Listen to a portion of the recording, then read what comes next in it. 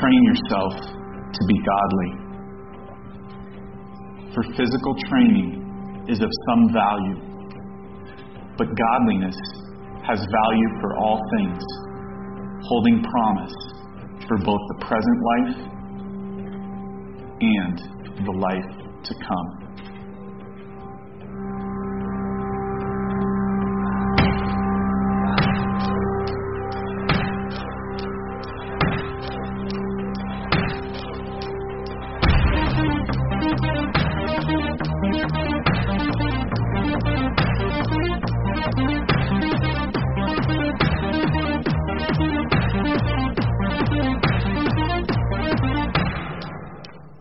So it's the last day of this series, 6 weeks, and as we've been going through this process, I've been thinking about it, and the verse up there that we're training for godliness, but it's not just for this present age, but for the age to come. This is a forever training that we're involved in here. It's not just so we'll look better in front of our friends or in front of other people that are here in the room. It's not for that. It's not self-righteousness. But it's godliness, and it's something that we're commanded to train for. And we've been going through this process, and when we started this process, I was kind of thinking, I'm a little bit afraid of doing 6 weeks on spiritual disciplines, because my fear is that people will try and do them all, and they'll get frustrated, and then they'll just quit, and they won't do any of them. But as I've gone through this process, and I would be curious, not this morning, but to hear from you if you have found the same to be true, that as we've gone through each one of these disciplines, they all sort of kind of fit together. It's not like, I sit down in the morning and I have this checklist of 6 disciplines and I check them off. It's like they all kind of happen at the same time. 2 weeks ago we talked about finding times of solitude, finding times of silence, getting away from everything. And we see the illustration of Jesus in the Scripture, and that's what He did. And as I have been doing that this last week and the last couple weeks, I've noticed that when I do that, I get time alone. What's the first thing that I generally do in my time alone? I open my Bible and I read a passage. I read a psalm, or I read something. And that's what we talked about on the first Sunday, was reading our Bibles, that this is our foundation. And then the next thing I do after I read is I begin finding myself conversing with the Lord in prayer. And that was the second thing that we talked about. And one of them that I have not practiced yet, some of you may have already in the last couple weeks, maybe you fasted for a specific purpose. I haven't yet. I haven't felt like that's something that I need to do yet. So that hasn't sort of fit into that process. But Bible reading and prayer has. And then obviously the solitude that we talked about. And then last week, at the end of that time alone with the Lord, I often find myself drawn into a response to what God is doing in my life and in my heart. And it becomes worship. And so it's not like we as we think about these things, we think, okay, Pastor Dave gave us these 6 things, and Pastor Ty, we need to have this list and we need to check them off. As they become a part of who we are, as we practice them in our daily lives, they all really kind of happen together. And we need to remember that there are some things that you can't just try harder with. You must train for them. You can't go out and run a marathon. You've got to work up to it. And when we want to have healthy souls, we can't just try harder starting today. There are different various things that we do that train our soul and our life. And that's what we've been talking about, and making these things a part of our everyday life. And this morning, we're going to be talking about being transformed into servants. Servanthood, serving others. Now, back in 1985, I know some of you weren't born then, which kind of makes me feel old, but in 1985, I was in the Wyoming All-State Orchestra, and we were in Rawlins, Wyoming, practicing. We were there for, I don't remember how long it is, 3 or 4 days, and then a final concert, right, with the All-States. And every time that our orchestra took a break, during the course of the day, whether it was a break, to get the lips working again and get feeling back in your lips, or it was a water break or a potty break or whatever kind of break we took, we would almost all of us would run to the gym, sit up in the bleachers up in the balcony, and watch the All-State Band practice. And here is why. The All-State Band in 1985 had a director who, I don't remember where he was from, back east somewhere, big name guy, they always bring him in for these kinds of things. He had a photographic memory, didn't have a piece of music in front of him. He had every score of every instrument in his head. And he's directing this 150-member band, right? With first, second, third, and fourth chairs of every instrument represented. And they were just awesome. I mean, the band was unbelievable. And we loved listening to them. And one time, during a practice, one of our breaks we're watching, he stops the band. He's like, cut. Wait, hold on. And all he has is a baton. He doesn't have a stand or anything. He doesn't need it. He doesn't have music. And he points clear in the very back of the band. And then he says, and he names the measure. It was like measure 175, the third beat of that measure. And he points back to the percussion section. And he says, there is supposed to be a quarter note triangle on that beat. I didn't hear it. And of course, all of the percussionists were like staring at each other. And I'm sure the guy that was supposed to be playing the triangle is thinking to himself, how important is my job, right? I play one ding every 15 measures or whatever. Who's going to miss it? This guy did. He knew exactly where it was, and he knew exactly where it needed to be. And as we go through this illustration that Paul gives us today, what I want us to hear, and we've heard it before, is that God has given every one of us a gift. At least one. We all have a gift, and He wants us to exercise that gift. He wants us to use that gift in the midst of the fellowship of the church and the ministry that God has for us and the mission that He has for us in the world. Okay? And if you are not exercising the gift that He has given you, there is a hole, just like there was a hole in that score of music that band was playing. You may think to yourself, it's not that big a deal. I really don't have that great of gift. It wouldn't mean much, but you're wrong. You're wrong. God has us all put together like He put together our bodies. In fact, Paul uses the body as an illustration multiple times as he's talking about this. For just as each of us has one body with many members, and these members do not all have the same function, so in Christ we, though many, form one body, and each member belongs to all the others. So it's not just you individually and your gift, and it's not that big a deal. We all need to realize that we have been given a gift, and that gift is supposed to be used within the body of Christ, with all of us together as a community. And if we're not, we need to start. We need to start using that gift. Turn with me to Romans chapter 12. That's where we're going to be camping out for the entire morning, actually. Romans chapter 12. It's page 1123 if you just grabbed one of the Bibles underneath one of the seats in front of you. 1123. Paul uses this body illustration also in 1 Corinthians chapter 12 and in Ephesians and in Colossians. It's an important illustration. And it's a great illustration because, there's a lot of people, they sort of razz, not where I grew up, because there was the majority of, if you went to Albin, if you were a boy, you played boys basketball. If you played an instrument or you sang, or even if you didn't, you went to choir, you went to band. I mean, we all did it, so we didn't really make fun of people that were in band and choir. But in some of the schools, I know that those fine arts kinds of people, they sort of they're just not looked upon in the highest of honor. I'll just say it that way, right? But a band is very similar to a football team or a basketball team or any other team sport. Because in a band you have all the different parts, and they all represent a certain part of the whole. And if one person falls down on their part, the whole isn't what the whole is supposed to be. And that happens in a football team or a basketball team as well. If you've got a guy who stays out all night playing video games for 2 nights in a row and then shows up late to the basketball game and expects to play his position, who is he hurting? Yes, he's hurting himself, but ultimately he's hurting the team because he's not fulfilling the responsibility that he's been entrusted to. And we need to remember that we have all been entrusted with these gifts, and we have a responsibility to use these gifts that God has given us within the greater whole of the church and the community and in the mission.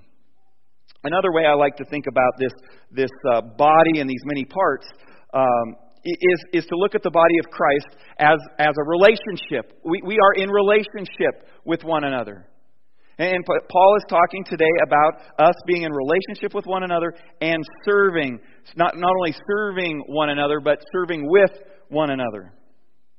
And in spite of this newness in Christ that Paul has been talking about, he says that we have renewed minds, that we are a new creation, he says in another place. Even in the midst of all of that, he still seems to think it's important enough to say, look, this holiness, this healthy soul that we need to have, it's not automatic. It doesn't just come automatically, or it's not inevitable. Paul needs to plead with people and say, hey, you need to be thinking about this. You need to be working towards this. So Paul makes these pleas. Holiness is not something that we can get by trying harder. We must train for it. And that's what we find in Romans chapter 12. Paul covers 4 important relationships, and we're going to go through those 4 relationships. The first relationship Paul references is our relationship to God. Paul references our relationship to God, being transformed bodies and renewed minds. Let's read that, verses 1 and 2, Romans chapter 12. Therefore, Paul says, I urge you, brothers, in view of God's mercy, to offer your bodies as living sacrifices, holy and pleasing to God. This is your spiritual act of worship. Do not conform any longer to the pattern of this world, but be transformed by the renewing of your mind. Then you will be able to test and approve what God's will is, His good, pleasing, and perfect will. Now, as good students of God's Word, what's the first question that we should ask ourselves when we read verses 1 and 2? What's the therefore, right? What is Paul... Paul says, therefore, this. And what this is a response to something that happened or that he's been communicating before the therefore is in the passage.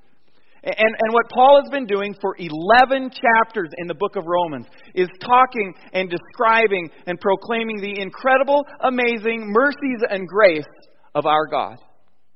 He's been talking about how we as Gentiles are grafted into this family, how it's our faith in Christ that saves us. And he goes on and on and on and on in those first 11 chapters. In Romans 10, verse 4, it says, Christ is the end of the law, so that there may be righteousness for everyone who believes. What an amazing truth. No more ritual, no more law, no more regulations. It's in Christ where we receive our salvation. Verses 9 and 10, that if you confess with your mouth of chapter 10 of Romans, Jesus is Lord, and believe in your heart that God raised Him from the dead, you will be saved. For it is with your heart that you believe and are justified, and it is with your mouth that you confess and are saved. And this is so good that I don't even want to stop. I want to just keep on reading verse 11. Anyone who trusts in Him, Jesus, will never be put to shame. For there is no difference between Jew and Gentile. The same Lord is Lord of all, and richly blesses all who call on Him. And verse 13, for everyone who calls on the name of the Lord will be saved. Everyone who calls on the name of the Lord will be saved. Incredible mercy, incredible grace. What good news. And Paul says, in light of all of this, these first 11 chapters, therefore, this is what we are to do. You see, Paul never gives theology without giving application. You know, it doesn't do us enough to just know what Paul says. Jesus says this many times as well. You need to do this. Don't just hear it. Don't just let it go in one ear and out the other, or even go in one ear and stay. It needs to work its way out in our life, and that's what Paul is going to be describing to us today. Paul urges us to offer our bodies as living sacrifices, not dead sacrifices like the pagans used to. I mean, they literally sacrificed people religiously and spiritually.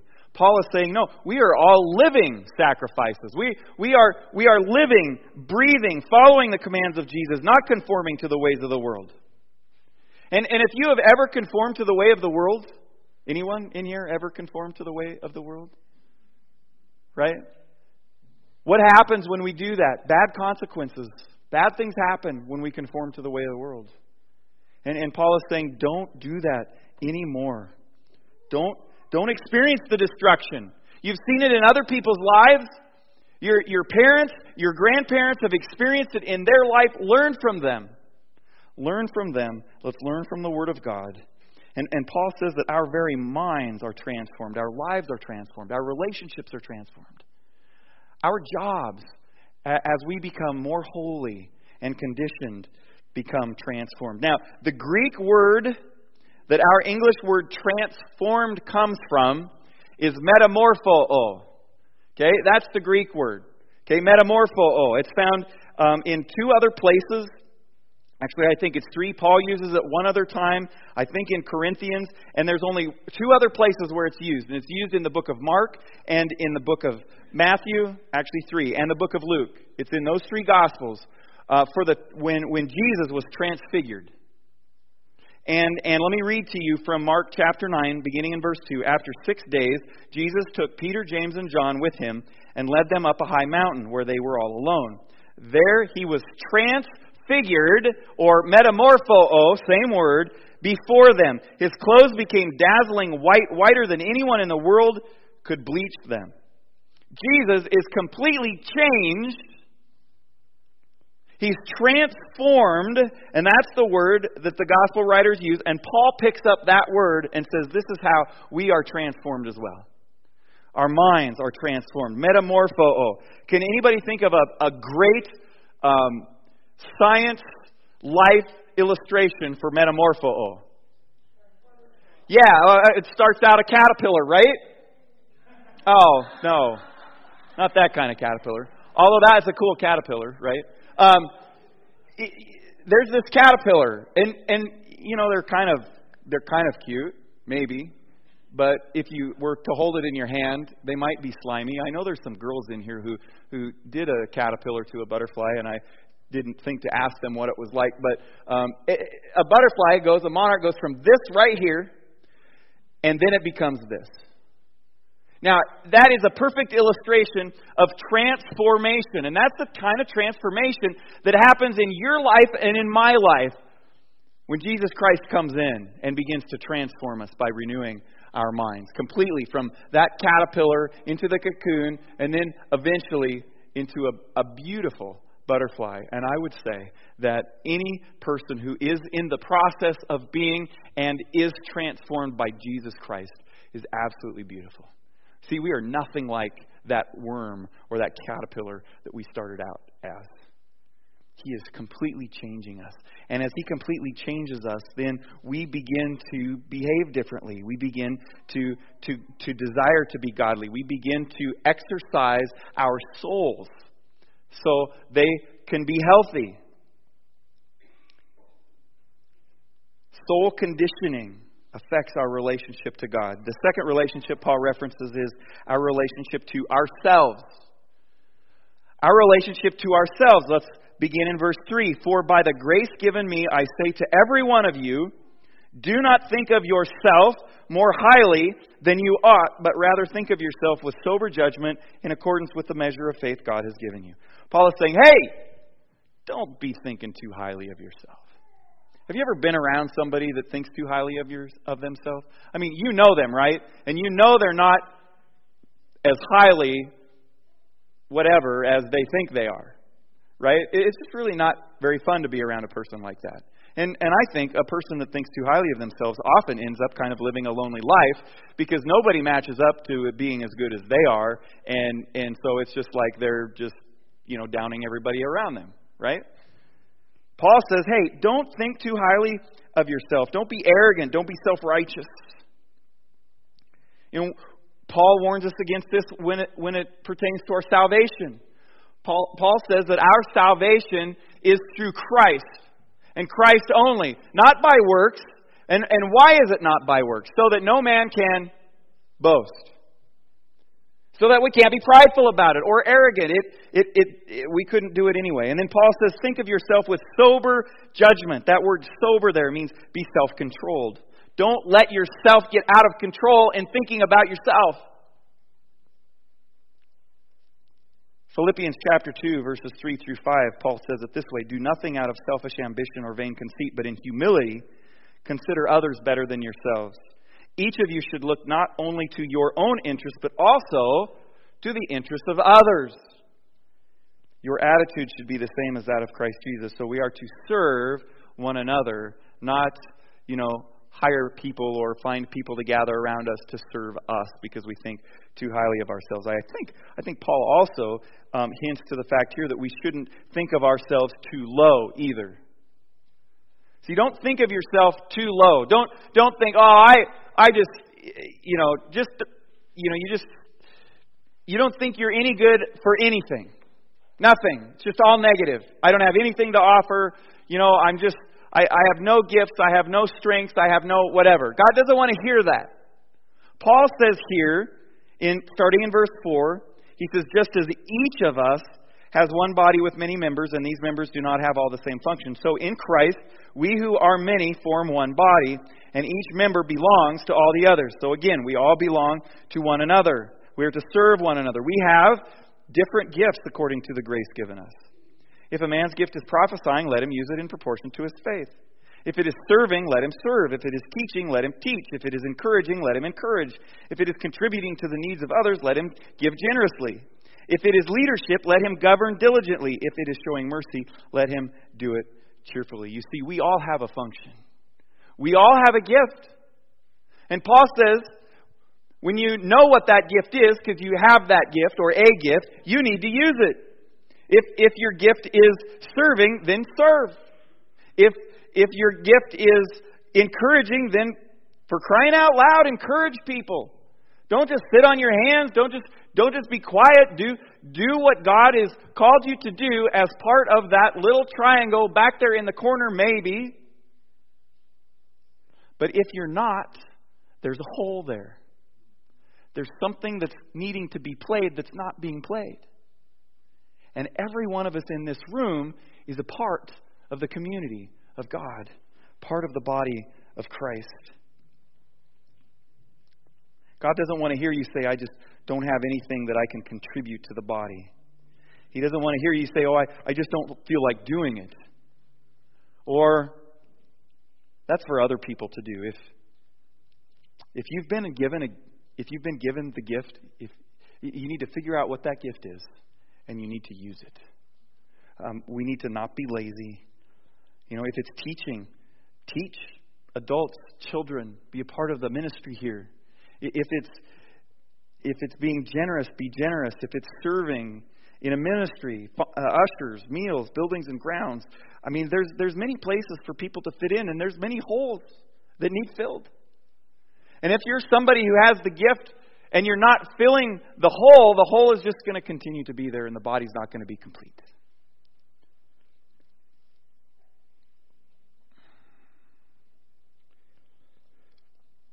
The third relationship that Paul references is our relationship to one another.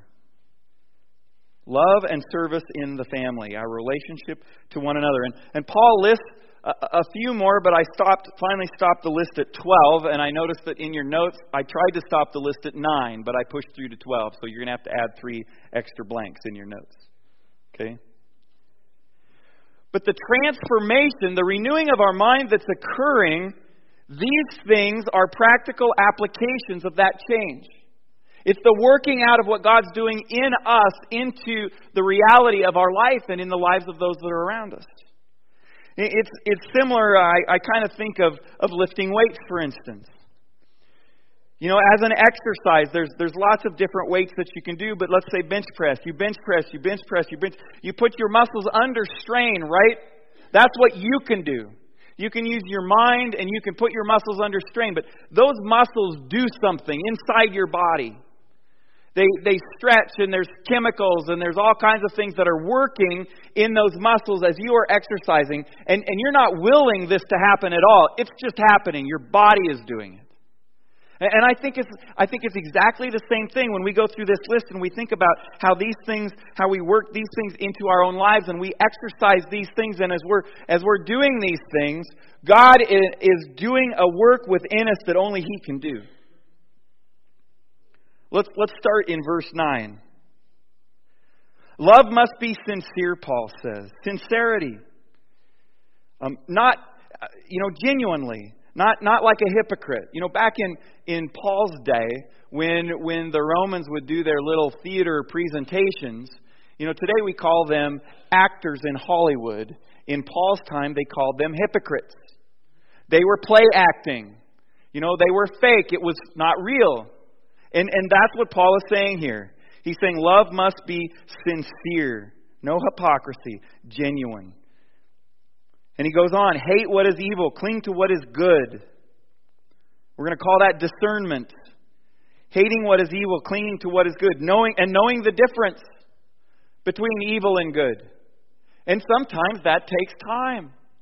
And we can't rely on our own minds for this. We can't rely on the laws of our nation to determine what's right and what's wrong, because there's some things that are lawful that are immoral and not biblical.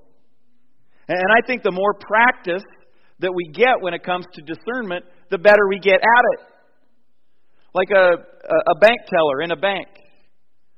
As they see all of those dollar bills and $20 bills and $100 bills and all of those things come across, and there are different kinds of those today, different printings of them. Some of them today have color when earlier on they didn't. But as those things have come across, they've gotten experience in recognizing what the real ones look like.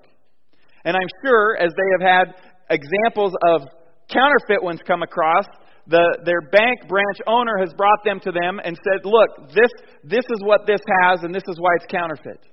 And the more experience they get, the more they're able to tell what's real and what's fake. And it's the same way in our own life. As we experience and make decisions and we try to hate what is evil and cling to what is good, our discernment begins to strengthen in a healthy way.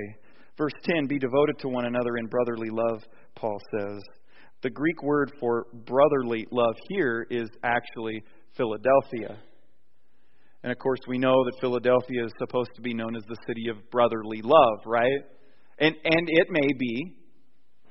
But this is not a sexual kind of affection. This is a brother-sister kind of affection. The kind of affection that we have in this room for one another as brothers and sisters in Christ.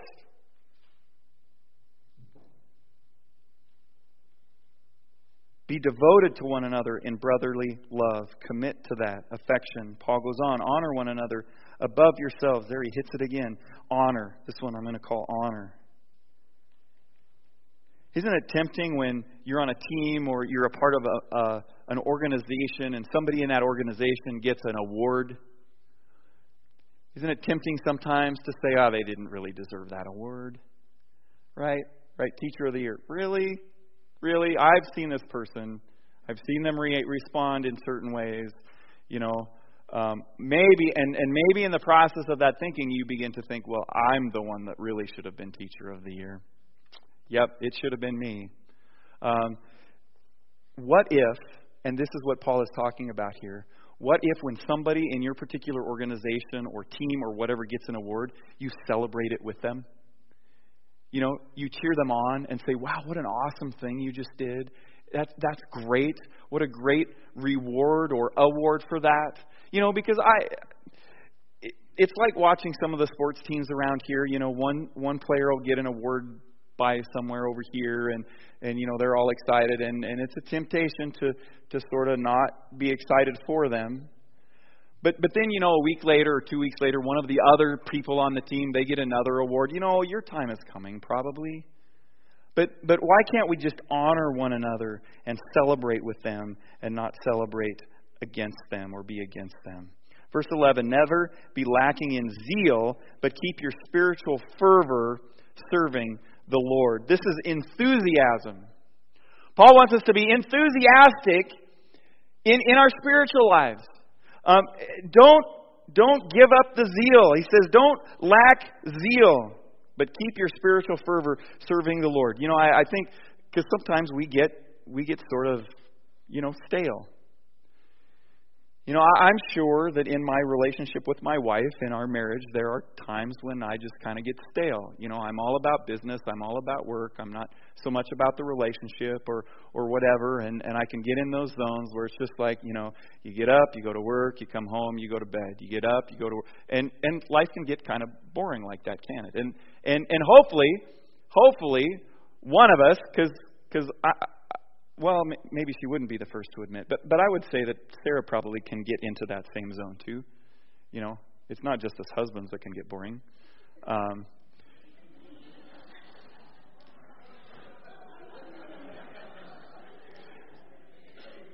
just trying to be fair, okay? I'm just trying to be fair here. The point is, hopefully one of the spouses recognizes this and can help the couple snap out of it. And what's a good way to snap out of the mundane in a marriage? I would say go on a marriage retreat. Go to a conference to where you're going to be challenged by somebody else within your own relationship. I think the same thing is true in our spiritual life. If we get spiritually flat, man, let's seek out a Bible study or a conference or something to shake up the routine so that we can look, so that God can help us see our life from a different perspective. And we can make some changes. Paul says, you don't lack zeal. You need to be enthusiastic. Let's not get lazy. Serving the Lord needs to be our number one priority. And if it's not, something needs to change.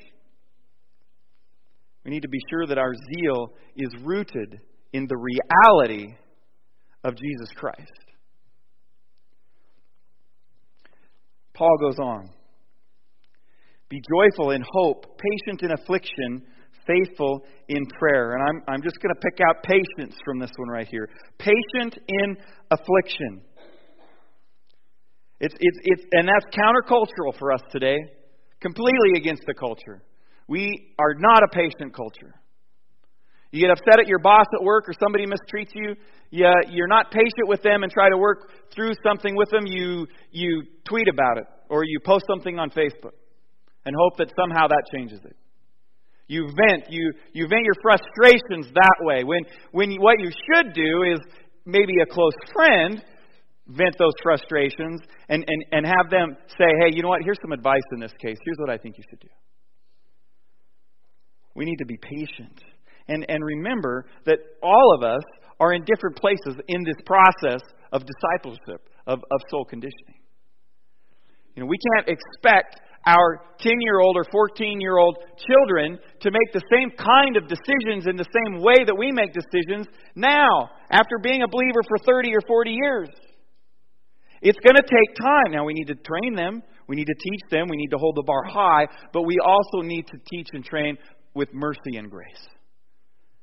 Thank God our Creator teaches us that way. He doesn't pull out the big foot and just stomp us when we screw up. He teaches us. He forgives us. He's incredibly merciful and patient with us. It's tough in our culture, but it's biblical. Be joyful in hope, patient in affliction, faithful in prayer. Verse 13, share with God's people who are in need. This is generosity. And notice that he says share with God's people who are in need. First and foremost, it says, and above all in places, meet the needs of those who are in Christ Jesus. Okay, we need to be aware of the needs that are in this room.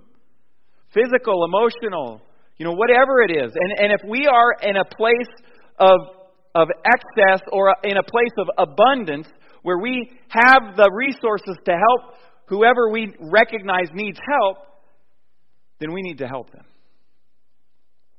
And that's generosity. It would be a shame, and none of us would ever even think of it, driving by somebody on the road if they were in the ditch, stuck in the snow, and we were driving a four-wheel drive pickup with a tow rope in the back. I don't think any of us would drive right on by without stopping and saying, hey, do you need a hand? That's what Paul is talking about here, being generous.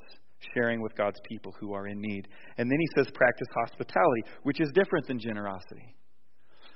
Hospitality, in Paul's day and age, See, they didn't have motels or bed and breakfasts. So if you were going to go visit relatives in another town, or you had to go to another town for a certain reason, you couldn't just call ahead and get a reservation for a night. You went there probably hoping that your relative that you thought lived there still lives there, right? So that you could stay with them. Or you have to rely on somebody else to be hospitable, to take in a stranger. That's what Paul is talking about here in hospitality. Practice hospitality. An opportunity to show people the love of Christ. Now, we may not go to the same extent as they went to in their day, but I would guess that there are situations that come along where we have the opportunity to be hospitable to a stranger. Are we going to do it, or are we going to just let it go? Verse 14, bless those who persecute you. Bless and do not curse. I'm going to call this goodwill. Goodwill. And I'm not saying blessing them with a box of old hand-me-down clothes either. Okay? Paul says right here, bless and do not curse. And he's not saying bless and do not curse those who are good to you, is he? He says right there, those who persecute you. Ugh. Yuck. I don't want to do that. I want to persecute those who persecute me, right? I want them to feel the pain that I feel. That's not what Paul says. He says, bless those who persecute you. Bless and do not curse. Goodwill. And he goes on, verse 15, rejoice with those who rejoice, mourn with those who mourn. Let's call this sympathy or empathy, maybe. Loving one another never stands apart from others who are suffering. Okay? We are together in this. And when one person is suffering, the Bible says that the whole body suffers. I mean, it's not whole. And we need to walk with one another in the process of grief and suffering. If you know someone who is grieving or who is suffering, maybe they come to your mind tomorrow. Maybe they're coming to your mind because the Lord wants you to go and help them with something, or to call them and say, how you doing? You just came to my mind and I'm praying for you. Is there anything I can do? Drop them a note. Sacrifice some time to go visit them. I took a turkey dinner to one of the families that had been nominated, and I dropped it off, and I'm talking with the husband, and we're standing in his garage, and we're just catching up, because I know this person. I haven't seen him for a long time. We're just catching up on life, and I'm kind of watching the time a little bit, because all I had to spend there at his place was 20 minutes. I had another appointment that I needed to be to. And the 20 minutes is up, and I said to him, I really need to go. I really have to be somewhere. And he said, well, he apologized for being long-winded. And then he said this, because I don't get very many visitors. And I thought, note to self, this person needs visited more often. We need to be sympathetic and empathetic to people. We need to genuinely care for them. It's easy to have sympathy for someone the day of the funeral. But their grief doesn't end at the funeral. In fact, their grief continues the first Thanksgiving and the first Christmas and the second, and maybe even the third and fourth, depending on, just depending on how they're dealing with the grief. We need to remember that. We need to think of those people in our lives who are hurting and who were hurting, and we need to check up on them. We need to genuinely care for them. Paul says, rejoice with those who rejoice, mourn with those who mourn, live in harmony with one another. Live in harmony. This literally, the Greek sentence here literally reads, think the same thing towards one another. Think the same thing towards one another. Live in harmony. And as I thought about this living in harmony together as far as the church, and I think about the goal of loving God and loving people. Let's do that together. Let's be like-minded with that. And then Paul says, do not be proud, but be willing to associate with people of low position. Do not be conceited as we're practicing, strengthening our soul as we're serving others. We need to have humility in our life. Paul has hit this more than once in this. Don't be proud. Don't be conceited.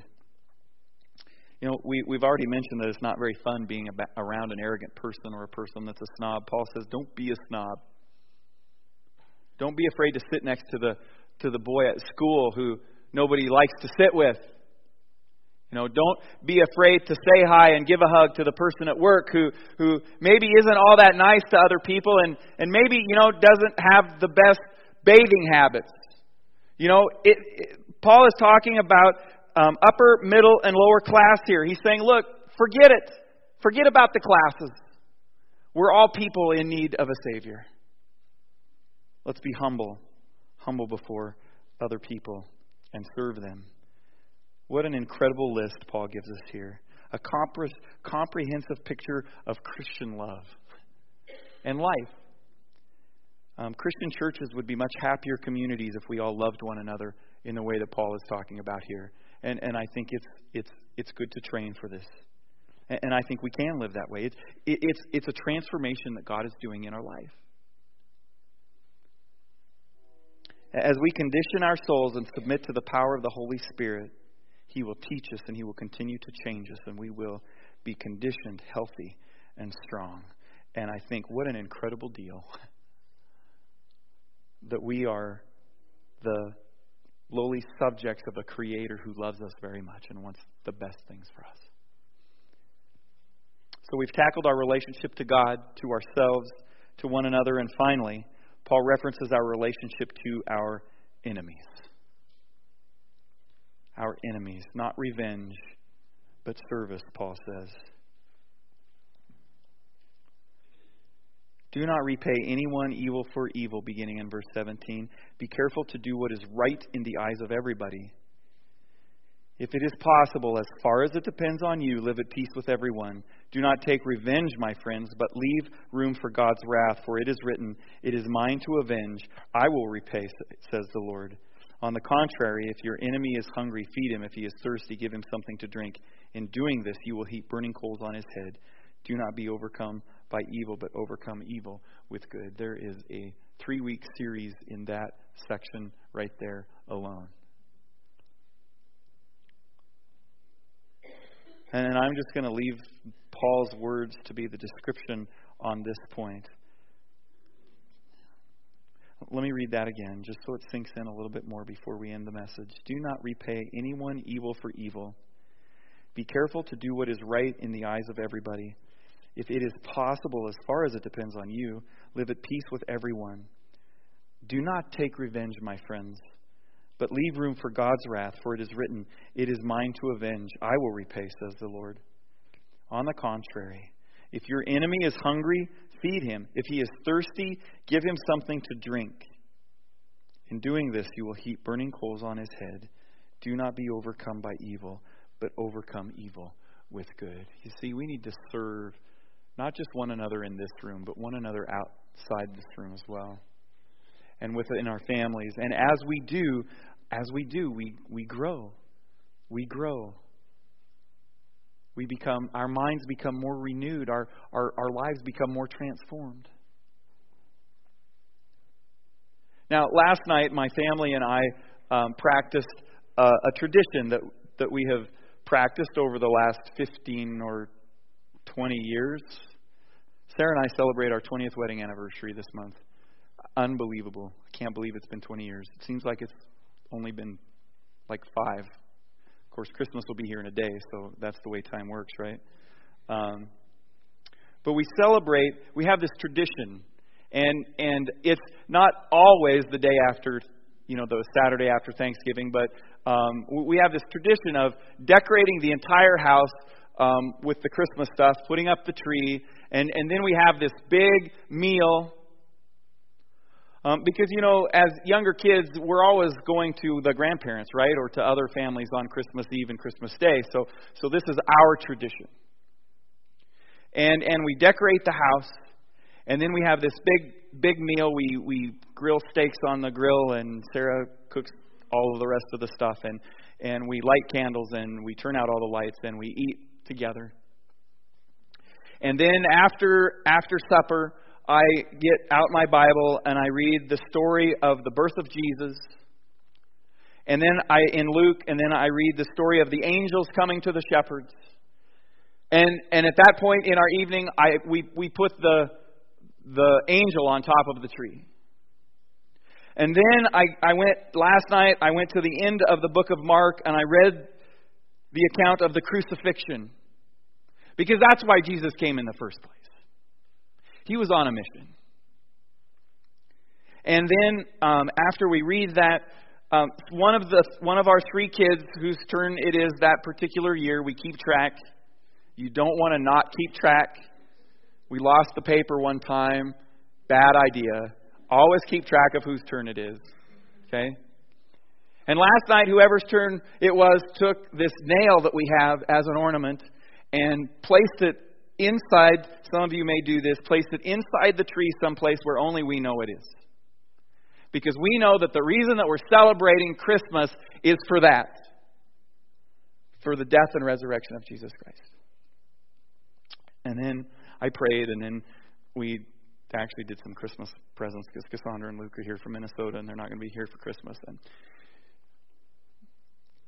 And as I'm sitting at the end of the table, right, and I'm sitting there, and there's my wife and my mother-in-law and Cassandra and Luke and Zach and Brittany, and some of you who have younger kids, you know, these sorts of dinners are not that, you know, restful and relaxing. But it was just an incredibly special time. I mean, all of our kids were getting along, and it's good conversation, and it was just a sweet moment. Those are the kind of moments that we can have as a community when we practice Romans 12 within this family. Now, by all means, our kids don't get along all the time, okay? I don't want you to have that false impression. You know, we're a family, a normal family. But there are those special moments, and just a point of advice: when you have those special moments, write them down, so that when you're in the midst of one of those not so special moments, you can go back and look and see that it's possible. Okay, it can happen. But this morning we celebrate as the worship team comes up. As we close our service today, we celebrate the death and resurrection of Jesus Christ. That's why we celebrate Christmas. He came as our Savior. What amazing thing. And we should be amazed by that. Because, you know, as we think about ourselves and in reflection of what we just went through. And I don't want you leaving this morning just feeling totally discouraged, like, Pastor Dave, I know there's a lot of these things that Paul talked about that I need to change in my life, and just be kind of bummed out about that. You know what? Conviction, yes. Okay? Conviction, repentance, live life. Okay? Repent of it. If you've been convicted by something this morning, repent of it. And then live in the fullness of Christ. And train.